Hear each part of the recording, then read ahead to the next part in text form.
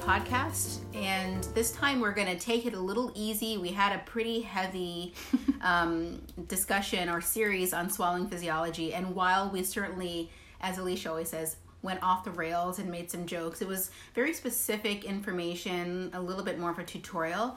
This is a little different, right, Alicia? We're going to talk a little bit about advancing your education in a formal way beyond your master's, which can be getting a research degree or a clinical doctorate.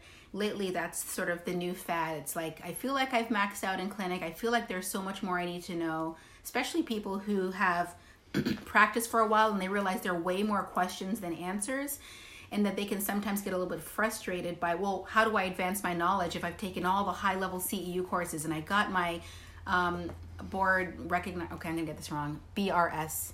They changed it to BCSS. Yeah. Why can't I get that together? It's like greater than, less than. I struggle so much. Because it used to be board recognized swallowing specialist, and then board certified. Board certification in swallowing and swallowing disorders. Right. Well, obviously I'm struggling with the term, but the important thing is most of you guys know what that is.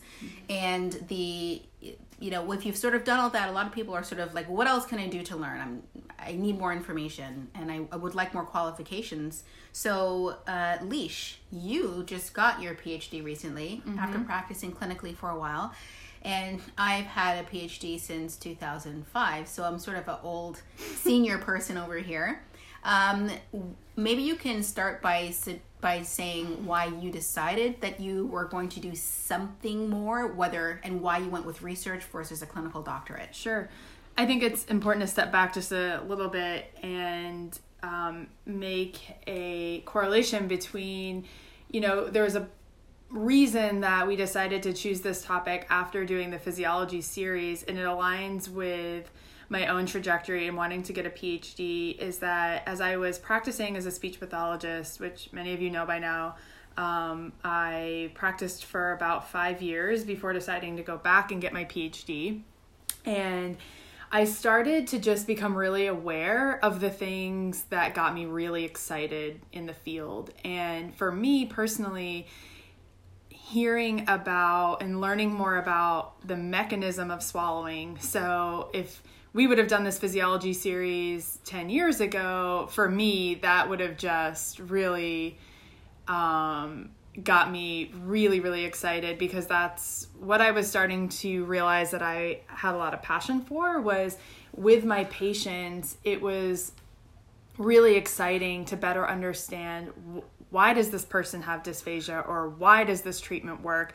What's the underlying physiology? And wanting to answer those questions and wanting to better understand the mechanism is what really made me feel like, okay, I need to do something beyond what I'm doing every day in clinical practice. I want to learn more. I want to understand more. I want to answer more questions. And we've also noticed that ever since the Swallowing Physiology series, we've been getting a lot of questions and interest from people who've been messaging us to say, wow, that was really fascinating. How do I learn more?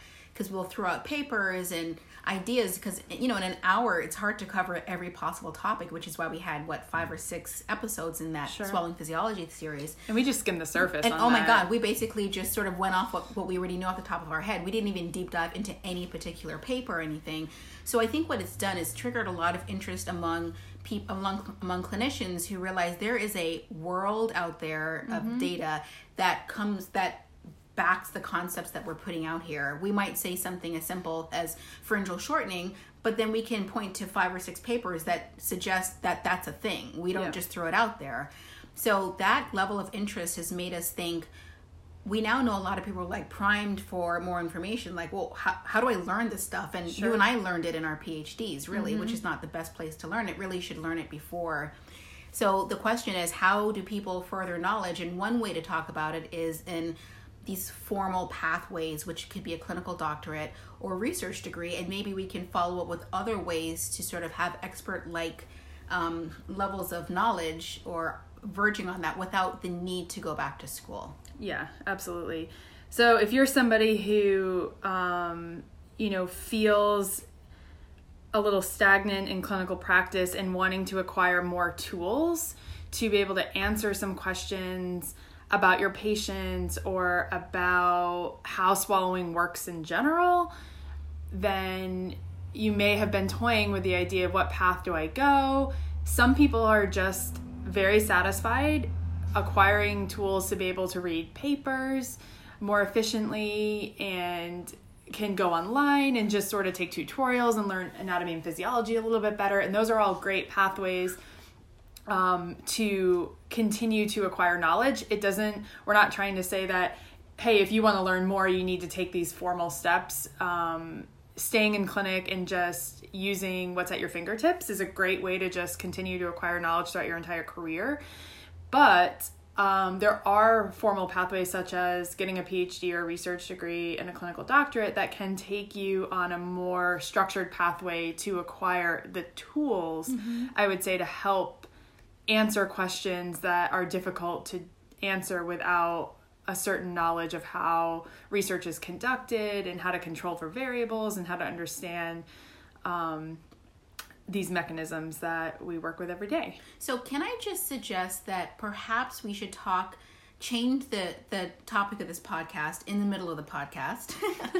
Instead of it being about getting a formal degree, maybe what we want to talk about is this new desire that I've been noticing, or the shift that's happening where people are starting to say, I don't think I knew what I thought I knew. How do I know what there is to know? How do I become an expert? And maybe people actually want to become experts. Sure. This is what I'm understanding. Nobody's like, I'm good with my half level of knowledge that could be hurting people. Sure. I'm good with my half level of knowledge that might be helping somebody. People are actually like, how do I learn more? Yeah. How do I become an expert? And so I'll start by saying that there is a range of ways. Some are more heavy self-study and some are a little less heavy self-study. And maybe we can go through those. But importantly, if I had to define an expert, I would say this is somebody who first knows almost everything that there is to know that's been pretty well established in an area. I like that. Things that are pretty well established, they know that really, really well. So for instance, if you're studying basic car mechanics, the basic things that every mechanic should know, God, you know the hell out of that. You're not like, wait, so there's an engine? Like, that's not you. You get every part of it. You know there are different kinds of cars, different kinds of engine, blah, blah, blah. But you also know what you don't know, and those really should be on the fringes of your area. So maybe you don't understand airplanes very well. Mm-hmm. Maybe you don't understand commercial vehicles, but you understand sort of your regular sedans. Because those giant Mack trucks are a little bit out of your area, but you know you don't know that. Yeah. And you're not going to venture there because I don't do Mack trucks. I do family cars, etc. Right? But you also know what you can't know. That in no aerospace, no regular driving, none of those areas, it's impossible to know this. You know what you don't know, you know what you can't know, but what there is to know that's been well established in your area, you know really well. Yeah.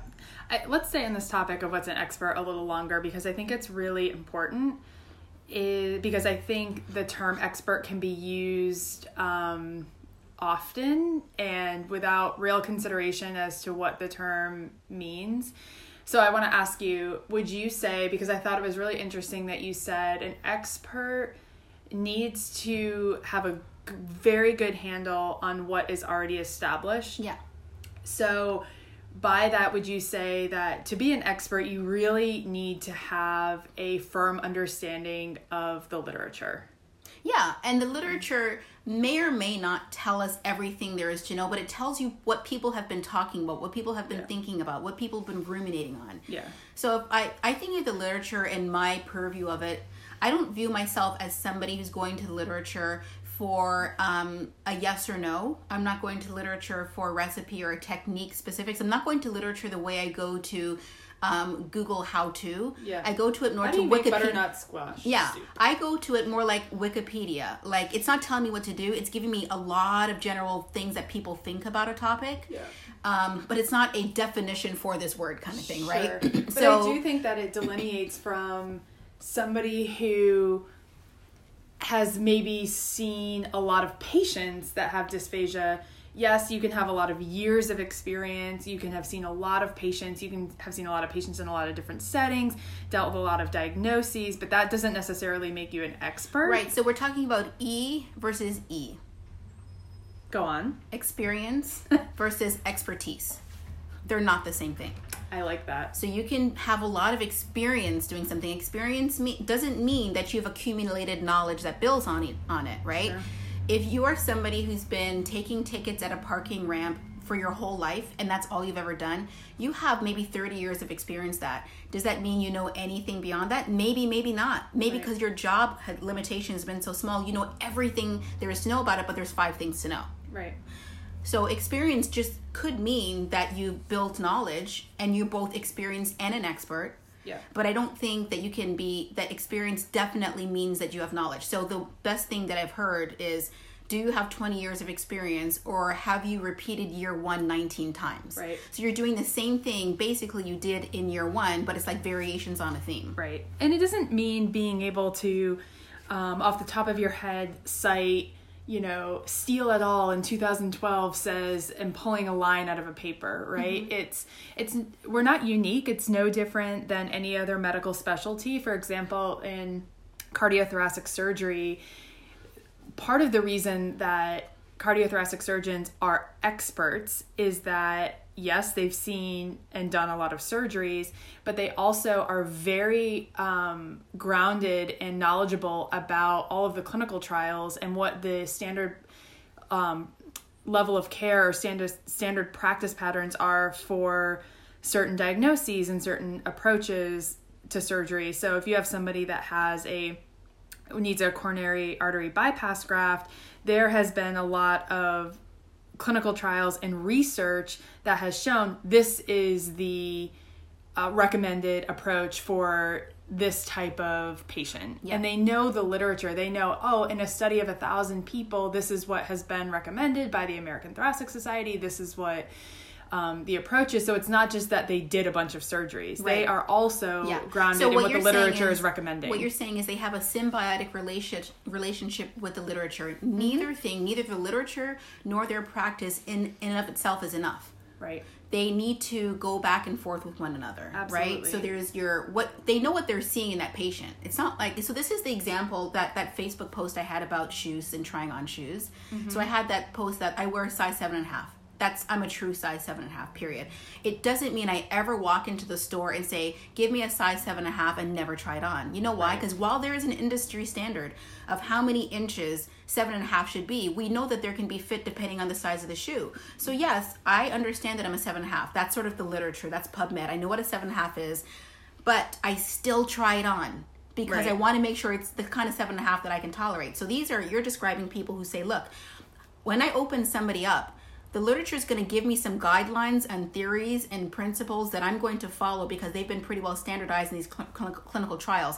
But this patient is still an individual who might not conform perfectly to what the literature says. So I need to know the literature, but I also need to know how to shift and individualize things for this patient as a clinician. Yeah. And I think the other piece of this that we haven't stated yet that is essential to qualifying as an expert is none of these things matter if you don't have a firm, thorough, complete understanding of anatomy and physiology. If you cannot apply these things to really understanding the sensory motor control of swallowing, the central peripheral nervous system, the muscles, the nerves, how all of these things work together, then it doesn't matter. It doesn't matter. So again, it's what we talked about in that theory-based practice versus evidence-based practice protocol, which is it's not that you're going to the literature for a recipe. Otherwise, it's recipe-based practice. Instead of evidence-based practice, it's recipe-based practice. It's still, It's like a higher form of tell me what to do. If you're going to literature to just say, tell me what to do, you're going for the wrong reason. Yep. The reason you go to the literature and the why I read is to understand, to fulfill the first part of what an expert is, which is, what are the things that people are talking about? What are the theories? What are the ideas out there? How have they been borne out? What are people saying that used to be solid that has now changed? Because that's the other thing about the literature. There are a lot of things that people said, no, this is a thing. We know this. And you'll read a lot of papers where the introduction is, it's been well established that. And then years down the line, they go, actually, that theory is kind of changing. We now have this new level of information. So it's also growing. The literature is organic. Yeah. And so it should be changing with you. And if you don't understand how these things have changed over time, then it's difficult to understand. I mean, think of the vaccine situation where it was like, people get vaccines, people don't question it. And then it was like, no, people are questioning it. Now the literature is fighting to get to where it was, to say people shouldn't be questioning vaccines. So the literature is a growing thing. Absolutely. And I think that's a really important point. I also think that one of the great aspects of, I don't know what I was going to say. I lost my train of thought. Okay, so that's I'm not going to make shit up. You're not going to make shit up because you're an expert and you know what you don't know, which is what you were going to say, right? Yeah, exactly. Oh, I know what I was going to say. I wanted to make the point that one of the things you may have noticed in this podcast, and I don't even know what episode we're on now, but very infrequently do Ianessa and I talk about treatment in the way of, well, if you see this, you should do X. Yeah. Because I thought of it when you mentioned, sort of prescription-based therapy or, I can't remember the term that you just used, but it's never really the case where we're going to... Recipe. Recipe. And on this podcast, we're never giving recipes because it's not that straightforward. Yeah. And I see this, one of the most common things I see is that people say, I want to treat the physiologic impairment. I'm going to do my instrumental evaluation. I'm going to identify the impairment that's causing the aspiration or the residue or whatever. And, I identified that impairment. So now I'm going to go to my list and I'm going to see, when I have this impairment, I'm going to do X treatment. And I think to really be an expert, you have to be able to dig deeper than that, because that's never always going to be the case. It's sometimes going to be the case. It's never always. And I think that if you have a firm understanding of anatomy and physiology, of even understanding medicine, because our patients all have very different diagnoses. So depending on the diagnoses, the course of treatment is going to be very different, even in terms of the treatment that you're prescribing, the dosage, the intensity, the frequency, when to stop, when to just leave it alone because it's not something we can actually treat. It's something that needs to recover spontaneously, or all of those things are growing, changing based on your knowledge. And the other thing is that you and I do all the time, which is we might have a research patient, the studies act like clinical video fluoroscopies. It's the beauty of some of our studies. There'll be somebody where the literature does not necessarily support that. Right. But because we understand what we're targeting, we can do sort of off-label tests of certain postures. But you can justify it based on the physiology and the anatomy. Exactly. And it's, I always think of prescribing treatment is like you're in a courtroom and you have to justify it or defend a case, right? Like you have to defend a decision that you make.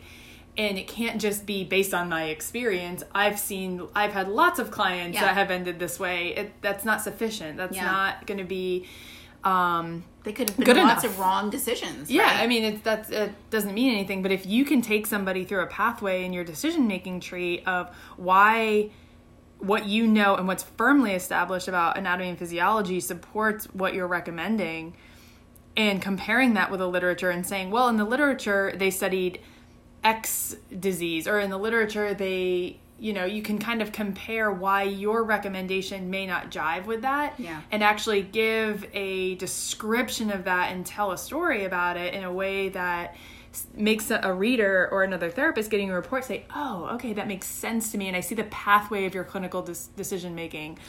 So I want us to give so maybe we should go through three things that I said about what I think an expert is. One is knowing what there is to know in your area. And you started out by saying that is so important, right? And let's talk about the various levels and ways to get there. As I started out, people want to be experts. People want to be more knowledgeable in the area. People ultimately want to treat people and improve their quality of life and their actual physiology. And people want to know the various ways they can do that, anywhere from reading more papers to actually getting a degree, right?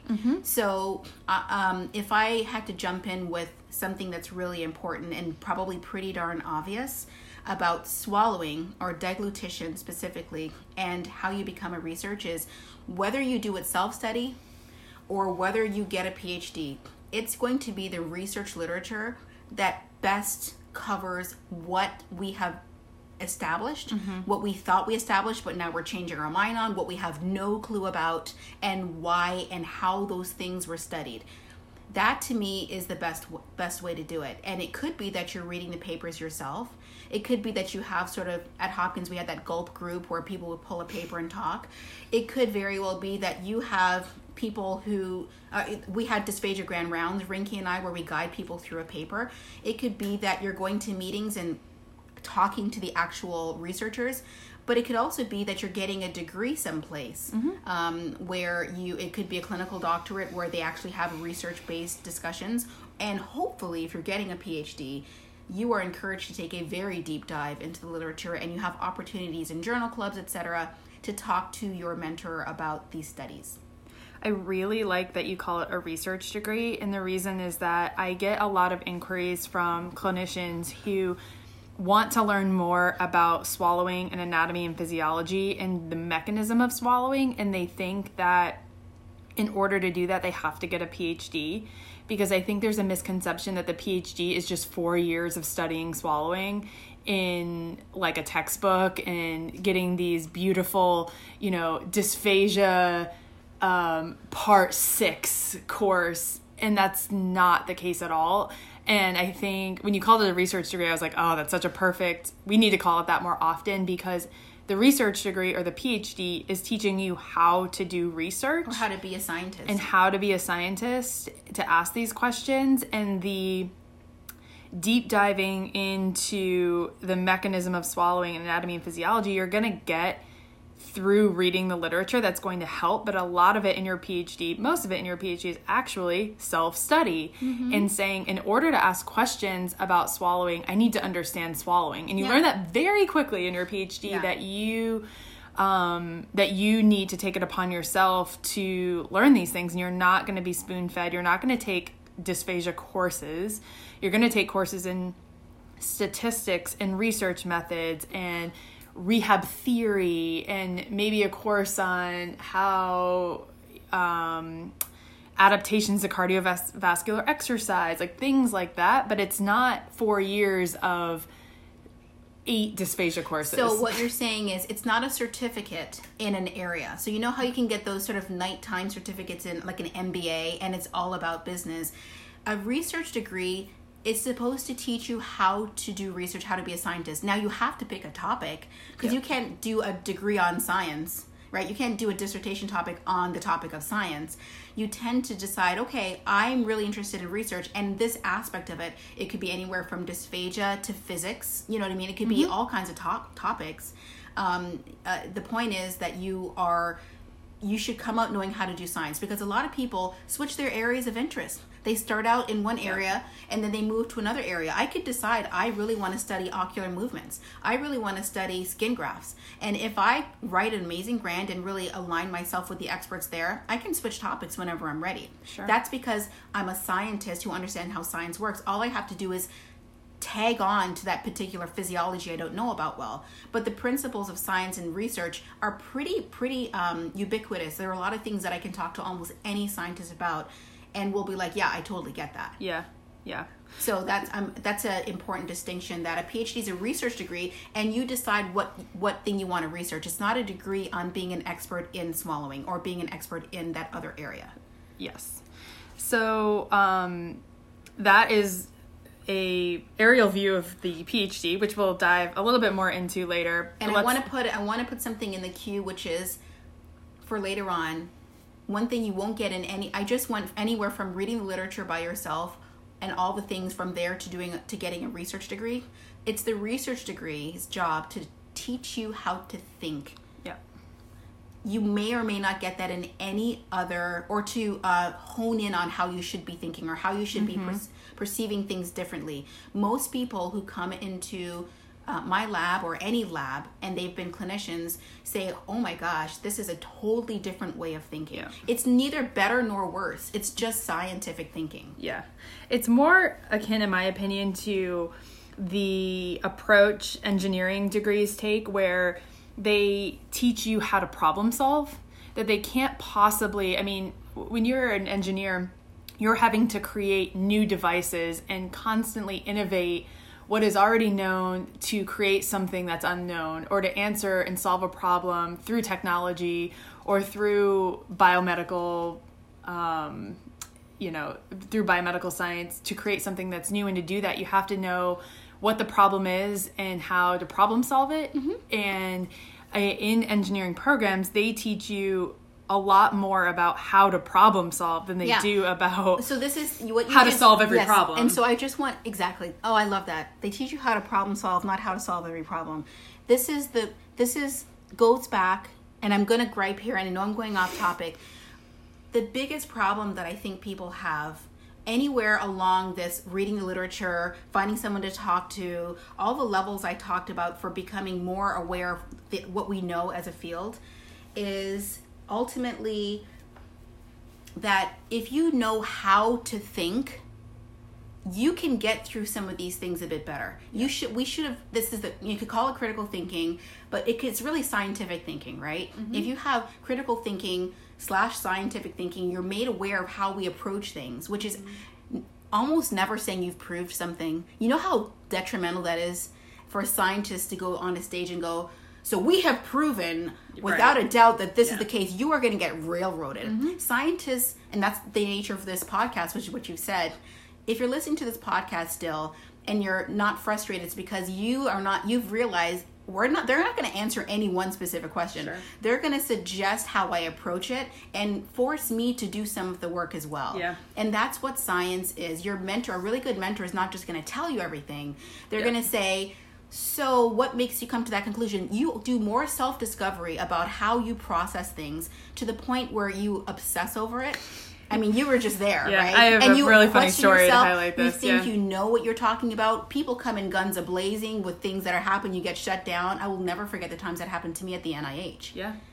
I am going to highlight this with a story, and you may not remember this, but I think the misconception about researchers is, from a clinical perspective, is that the difference between a researcher and a clinician is that say in dysphagia, there's 10,000 problems. Yeah. Right? This is just for ease of numbers. There's 10,000 problems, and I think as a clinician, there aren't 99 problems in the wait, this ain't one. Yeah. What? I was like, when is that going to happen? I know. I'll try to weave that in. Okay. Say that in dysphagia there's 10,000 problems, and the misconception is that somebody with a PhD has the answers to 9,000 of them, and a clinician who hasn't been able to devote 4 years to figuring out those other problems maybe has the answer to 1,000 of them. Mm-hmm. So that's, I think, often why when you get a PhD, you get people coming up to you with a really specific question because they just assume that you have the answer to it. Yeah. That you had 4 years to figure out the answers to all these problems, so let me just access that. You're the library. And I remember my first semester of my PhD, because I'm hindsight's 2020, right? Like I can see more clearly now. But I think I, without really being aware of it, thought that was the case. And I have all these questions and I just haven't had time as a clinician to be able to answer them. I'm going to have 4 years. I'm going to, in those 4 years, find the answers to the other 8,000 problems that I don't know the answer to, but that I think all these PhDs who have had time to devote to this have all these answers. So I remember one of the first things I did in the first few weeks in my PhD was I came to your office and with a flash drive, I don't know if you remember this, and I was like, okay, can you give me from your EndNote, which is a application that you use to sort of aggregate and organize all the research literature. You can save different articles and put them in different topics. And I said, give me all the articles that you've read that I need to read so that I can have the answers to these problems. So I can download your brain. Yeah, no, basically it was just like, I didn't have time to read these as a clinician. So I'm like, what are your top 100 papers that I need to read? And then I'll be smart and know some answers to these questions. And you quickly realize that boy, that is not how it works. No, at in all. fact, what you end up coming out with after a research degree is, yes, you end up, by virtue of reading literature, getting more expertise in terms of what we know, what the topics are, what people are thinking about, what has been researched, what hasn't been researched, what we have a firm handle on, what we don't have a firm handle on, right? Like the idea that, like, this sounds really basic, but the idea that the UES opens in every normal swallow, people are going, have we decided that that's a thing? You know why we know that? Because people kept finding it every single time in healthy people. It just kept opening. Yeah. So no one goes, where's the study on the UE? Someone told me it doesn't open. Is there a study on this? No, there's not a study on that. Right. There's not a study to prove. Our goal is to show that the UES opens in every normal swallow. Sure. You know why? Because when you read it, you grasp this idea that it's assumed, it's already known. And so on one hand, you have those kinds of things. But the other thing that you don't get, which is what you're describing, is yes, let's say you read my top 100 papers and you go, sounds like they're all saying this. But you'll get that conclusion. But what you should have on your own, if you are a person who's a thinking person in the scientific realm, is they were studied in various ways. Yeah. No, there wasn't one perfect way to study. They all had caveats in this conclusion, and they never stated strongly anything definite. They all said what the limitations were, and these are the things that we still can't answer. And in fact, here are some critiques for this. And in science, critiquing is literally essential to the job. Yeah. It is essential to the job. It is not the essential to the job in the clinical world where you're constantly critiquing to show, like, why'd you do this to this patient? Why'd you do this to this patient? And so the learning process is very different in one area versus the other. Absolutely. So it really does give you the tools to be able to, I think as a clinician, when I read a research paper, it was kind of skimming for that definitive statement. Yeah. Like, you kind of read the introduction, you like gloss over the methods. Yeah. Because you're like, so what do I do? Give me the meat and potatoes. Yeah. And you are looking at the results and you're looking at the discussion and you're just looking for that statement that validates what you're already looking for. Yeah. You know, and I think what the value is in the research degree is to have the tools to critically appraise the literature, to know what to take from it, how to apply it in certain situations and not in other situations, what the limitations are, and even how to replicate and use the tools of designing a good study and controlling for certain variables to be able to answer questions yourself. Yeah. And so oh my God, that's another podcast topic, which is clinicians learning how to collect their own data based on what they do in the clinical world to say, yeah, what I'm doing is working or not, and not requiring the literature to do that for you because it's not possible. But ultimately, it sounds like we agree that one part that's really important is this idea of separating experience and expertise. They're not the same thing. They can overlap, but there's no guarantee that experience leads to expertise. Sure. Right? And let's be clear that we really don't have a good measure of truly delineating that currently in our field. And I know that Ash has come out with these competencies, etc., but how do we enforce those, and who decided that those going into the future will be exactly what's needed? We're still working on that. Yeah. And it is frustrating to me sometimes when I'll see somebody be introduced and they'll say, blah, blah, blah, is an expert in swallowing. They've worked in this population for 20 years. They have worked in all these different settings. And they list all of these criteria that don't actually make somebody an expert. Well, you see, that's exactly it. And that's not just our field. I hear that in other areas. But I will say this. When I first got introduced into this world of these groups on Facebook, which I had no clue existed because Facebook was purely social for me. Sure. People kept introducing me as a swallowing expert, and I kept going, none of us call ourselves that. There's no researcher who calls himself a swallowing expert, but the clinicians kept saying, she's a swallowing expert, blah, blah, blah. And I always felt really weird about that. I'm like, but then I realized if we define expert the way I do it, then I'm okay with that, which is, I really understand the stuff that's out there. I'm not saying there's something that I've read years ago and I forgot, right, I forgot about that. Right. But I know I can catch up on those little things. The things that I don't know are so on the margins of what is deglutition that I feel okay with that, right? But I also learned, and this takes us to the next thing, it's about what we don't know, or what we know we can't know. Yep. What we don't know, for me, like I was saying, it's nothing that's really within the main core of dysphagia. Maybe it's more about the bases of neuroplasticity at the basic science level. Maybe it's more about the esophagus, which is something that I really haven't spent a lot of time on. It's definitely with peds. I would never just jump in and be like, yep, because I got adults, I get peds. I know I don't know that. I know that it's not that I can't know it. Right. I just don't know it. And it's because I really haven't pursued it as much. Sure. But I also know what I can't know. So when we talk about things, and when I say we can't know, I mean no one can know this right now. It's not possible. Right. This information's not there. There is no way right now for us to detail the exact and precise movements of the tongue during a swallow. No such measure exists. Right. Video fluoroscopy will never tell us that in a 4D or 3D or any type way. And FEES will never tell us. Looking at it will never tell us. We have no real clue. And that's just because science has not given us an imaging technique to do it.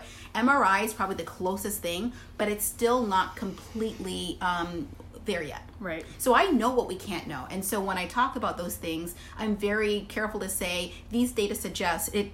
There have been indications that, and that's what I think makes people experts, is that they are okay to say nobody know that, no one can know that, no one can know that, and if anyone's definitively says that, then you know they're actually not experts, because they suggested we know something that's impossible to know. Sure.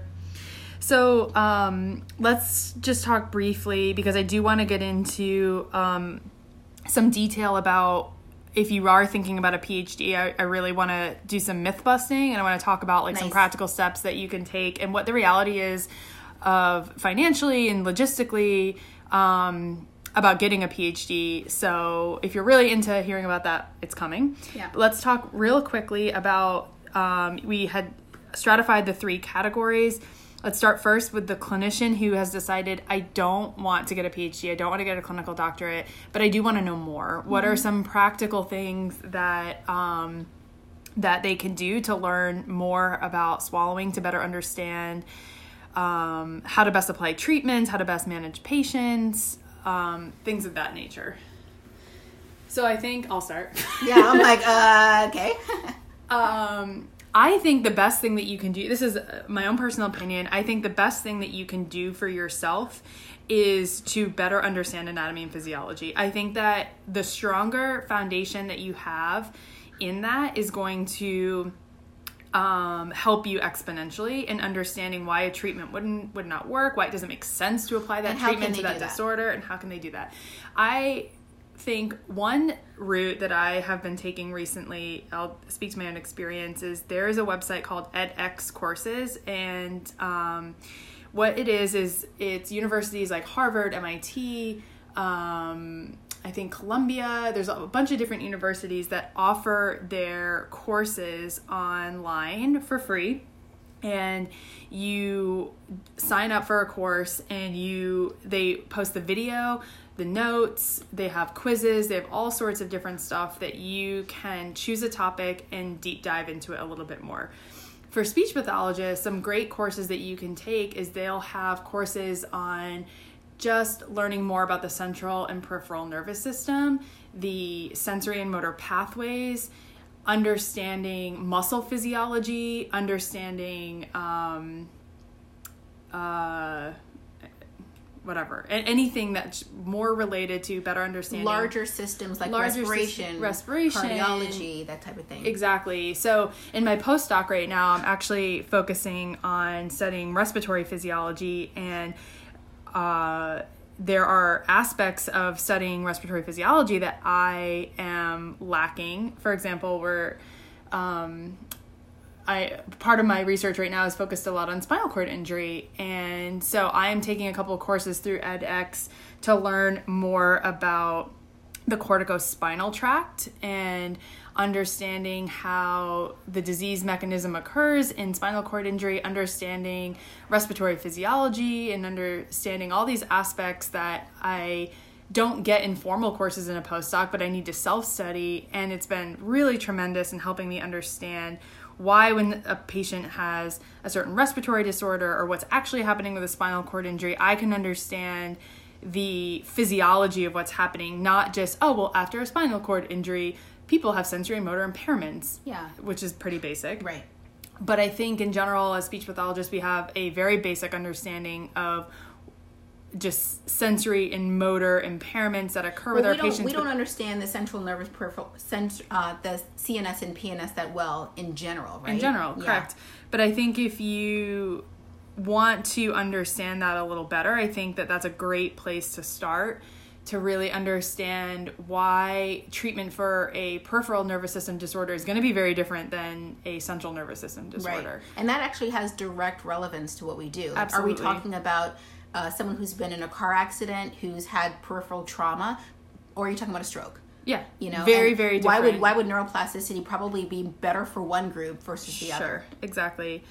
The other practical piece of advice that I would give is you can glean a lot of very valuable information in understanding swallowing physiology better by reading research articles and really focusing on the introduction of a lot of research articles that will give a lot of detailed information with references about how the swallowing mechanism works. And then go back and read those papers. But here's a caveat there, and I'm working with somebody now, a doctoral student, on a paper on chin tuck. Mm-hmm. And she's realizing that she goes to these papers and she's like, okay, in the introduction, it says something like, the chin tuck is used for, and then they'll cite something, but what they cite never tested that. Right. It'll be like a textbook where someone just said, this is what you do it for. It's not based on any research. Right. So you go back and you read those papers that they cite, and then you read those papers that they cite. Right. And once you've gone down the rabbit hole and you realize you're so deep that you're now looking at studies on eyebrow hair and how it grows, then you are officially where you should be. Yeah. When you start going down these rabbit holes of papers and papers and papers, you're going deep, and that's actually a good thing, because you're not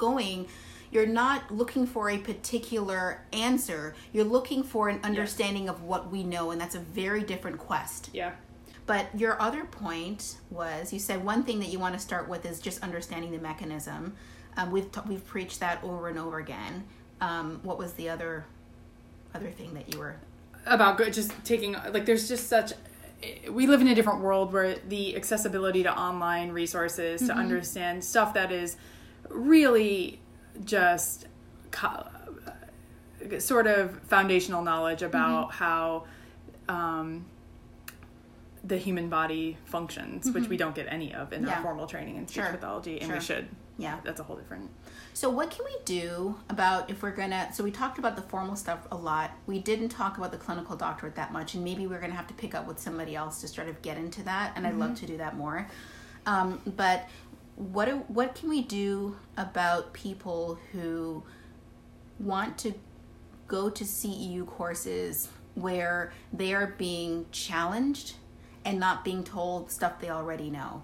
I guess these to me are the clinicians who've already gone. They do the ASH every year. They do the DRS every year. They read the literature, and they don't want to get a research degree. Mm-hmm. My opinion is that you're sort of in this sort of no man's land, right? And I still think conversations are a way to go. Mm-hmm. I will never discount the times that I've gone to meetings and had conversations with people about their talks. Sure. And had people talk to me about my talks, and I know that's not easy for everybody. Yep.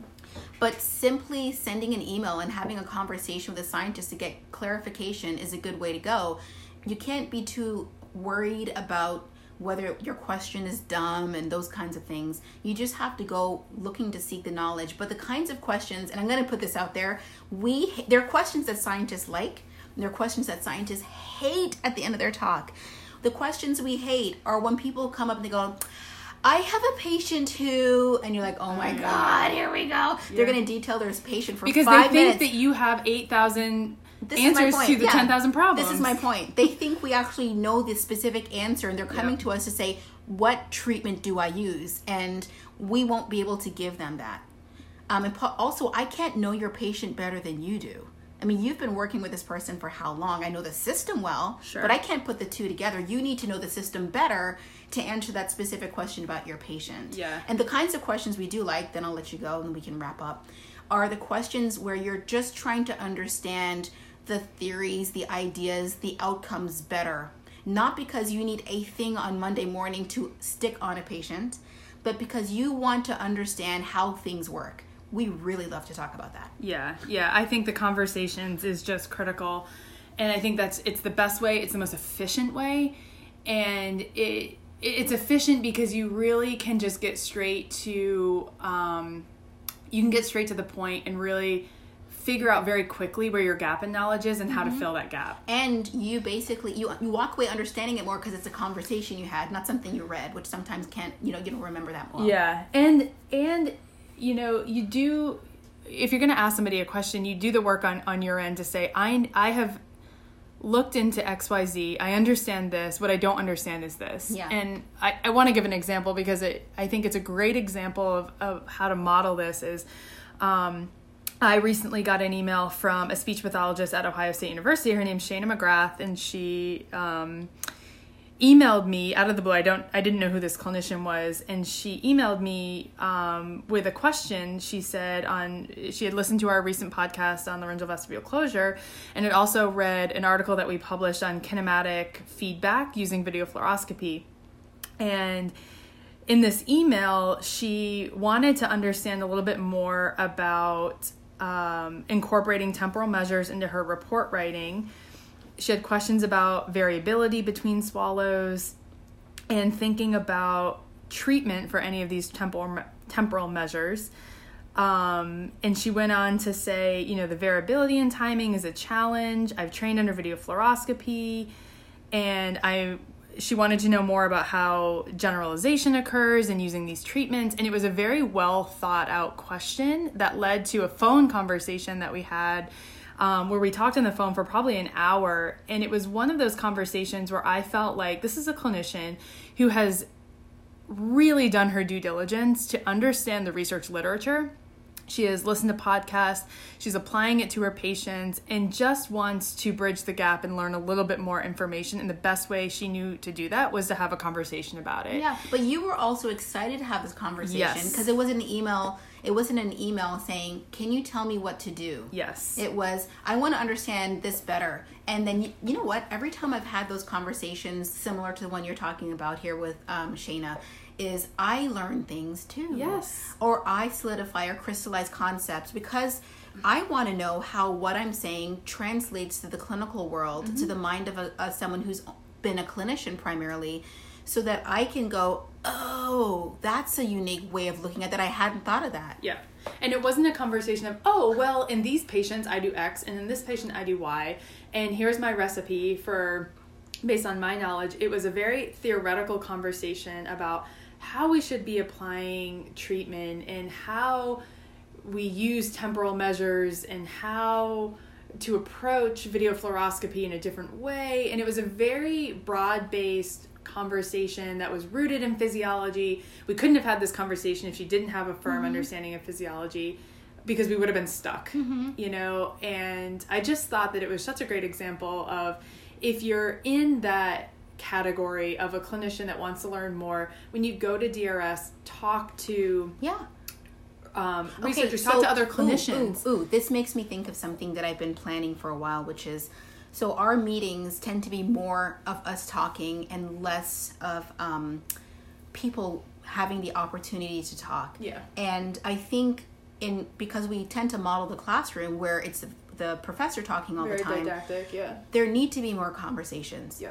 And you get to discover this more, and you're forced into it as a scientist. You're forced to go up to people and have a conversation. You're forced to lead these discussions. And then you become a teacher or a professor, and you're doing it again. And you're on the other side. Now you're doing all the talking. But conversations are really hard to have. And I suspect that's why people like this podcast, because they're listening to a conversation. Right. But oftentimes I can imagine them on the treadmill or in their car, either fist pumping or furrowing their brows like, I don't think that way, and wanting to be part of the conversation. Yeah. So I'm working quietly on devising a plan for ways for there to be conversations around these topics, similar to this podcast, like between two ferns, perhaps. Not quite, but I know. But just this idea where there are actually real conversations with clinicians, as opposed to just, either listening to scientists talk, which is what they're doing with us, or listening to one scientist talk at them. Yeah. Or they're talking among themselves and wanting to know, well, I would love to have someone who knows a little bit more about this talk to us. Yeah. So, yeah. I've heard many, coming soon. Yeah, I've heard many clinicians say that when in listening to us, because we specifically do not script anything that we talk about. We don't even come up with an outline. We didn't even come up with a topic clearly for this one, because we're not talking about what we said we're going to talk about. Yeah, we just hit play, and we don't even before we hit record, we don't even say these are the things that we want to talk about. We just go, which is why we're like really off the rails right now and kind of on a tangent, but that's okay because that's the point. But I've heard many clinicians say that they found themselves like trying to interrupt us, and then they realize that they're in their car, because, and that's the point, is that like you learn through those engaging active learning. So that would be. That would definitely be... what we need to do we need to submit like an ASHA proposal where it's about it's like a podcast style proposal, where it's not like, this boring sort of, these are the slides I'm going to have. This is like, no, this is the stuff we're going to talk about. It's going to be panel based, and people are going to be able to just talk about whatever, or say, in your podcast on this day, you said this, and be like, I did? Shoot, sorry. It would be cool, too, to have, like, random clinicians that we don't know who, like, say they want to be on the podcast, and just let them come with questions and, like, guide the topic, and we just talk about stuff. We can do an Ask Me Anything. That would be cool. Yeah. That would be fun, and just have a conversation. Let's make that happen. Yeah, let's do it. Cool. Okay, so let's move on to, go ahead. No, we'll move on to what were you going to say? I was just going to say we've kind of exhausted the idea of the clinician who doesn't want to go onto formal training, and maybe we should just touch briefly upon the other two avenues, which is the clinical doctorate, which perhaps we can have somebody on later who's gotten a clinical doctorate, but what I will say about it is just emphasizing that the clinical doctorate is not a research degree. Yeah. You do not learn about, you don't, with a PhD, you really sort of get your, quote, license to be able to conduct research, and that's not really the point of the clinical doctorate. I do know you get a little bit of research training. You can, and every program is different. Some maybe emphasize it more than others. Exactly. But I think you make a good point. I would love to have a conversation about that with people who are maybe on the programmatic side, so they actually run one, and someone who's just recently got one. Sure. So maybe we could table that. Yeah. And then there's the avenue of the PhD, which we talked a little bit in theory about what the PhD is. And perhaps we can talk now about some practical steps towards obtaining your PhD and doing some myth busting, or do we want to save that for maybe like a part 2? I wonder if we should save it for a part 2, because I think we just open up this idea of how to obtain knowledge, what knowledge is, what an expert is. We started out there, but I don't even think you can jump to, so you want to get a PhD right now, because a PhD is a knowledge seeking thing, and not everyone wants to get a PhD, but everybody wants more knowledge. Sure. So I think that's why we got off the tangent. We were supposed to talk about it. They were like, wait, let's talk about this idea of obtaining knowledge. But I do think we should. Yeah, we should do a part 2, because I do think there are a lot of people out there that want to get a PhD, but they think that they can't afford it. Yeah. Which is not true. Yeah. They think that it's too much, it's going to take too long. There's a lot of misconceptions about it, that you have to abandon things that you love in order to sell your soul to research, and that is not true. And there's a lot of things. What's going on? People are saying these things? Well, yeah, I think that people think that if you want to get a PhD, then you abandon your clinical. No, not at all. You enhance it, I think. Oh, 100%. And you can do both. You don't have to stop seeing patients. So that's a myth. And I think the financial piece I'd really love to deep dive into, because that's a huge misconception. Yeah. Cool. Well, let's definitely make this a part 2. So we're talking about experience versus expert and how to obtain knowledge. This is going to be part 1. We've just decided on the fly we're going to have a part 2. I would love to, you guys sent a lot of emails and comments in the last podcast about things we should talk about. If you have anything to add on this one, we could absolutely do that. And I love your idea, Alicia, of having some sort of an Ask Me Anything type thing. So we'll follow up with that. Thanks for listening, guys, and keep seeking knowledge.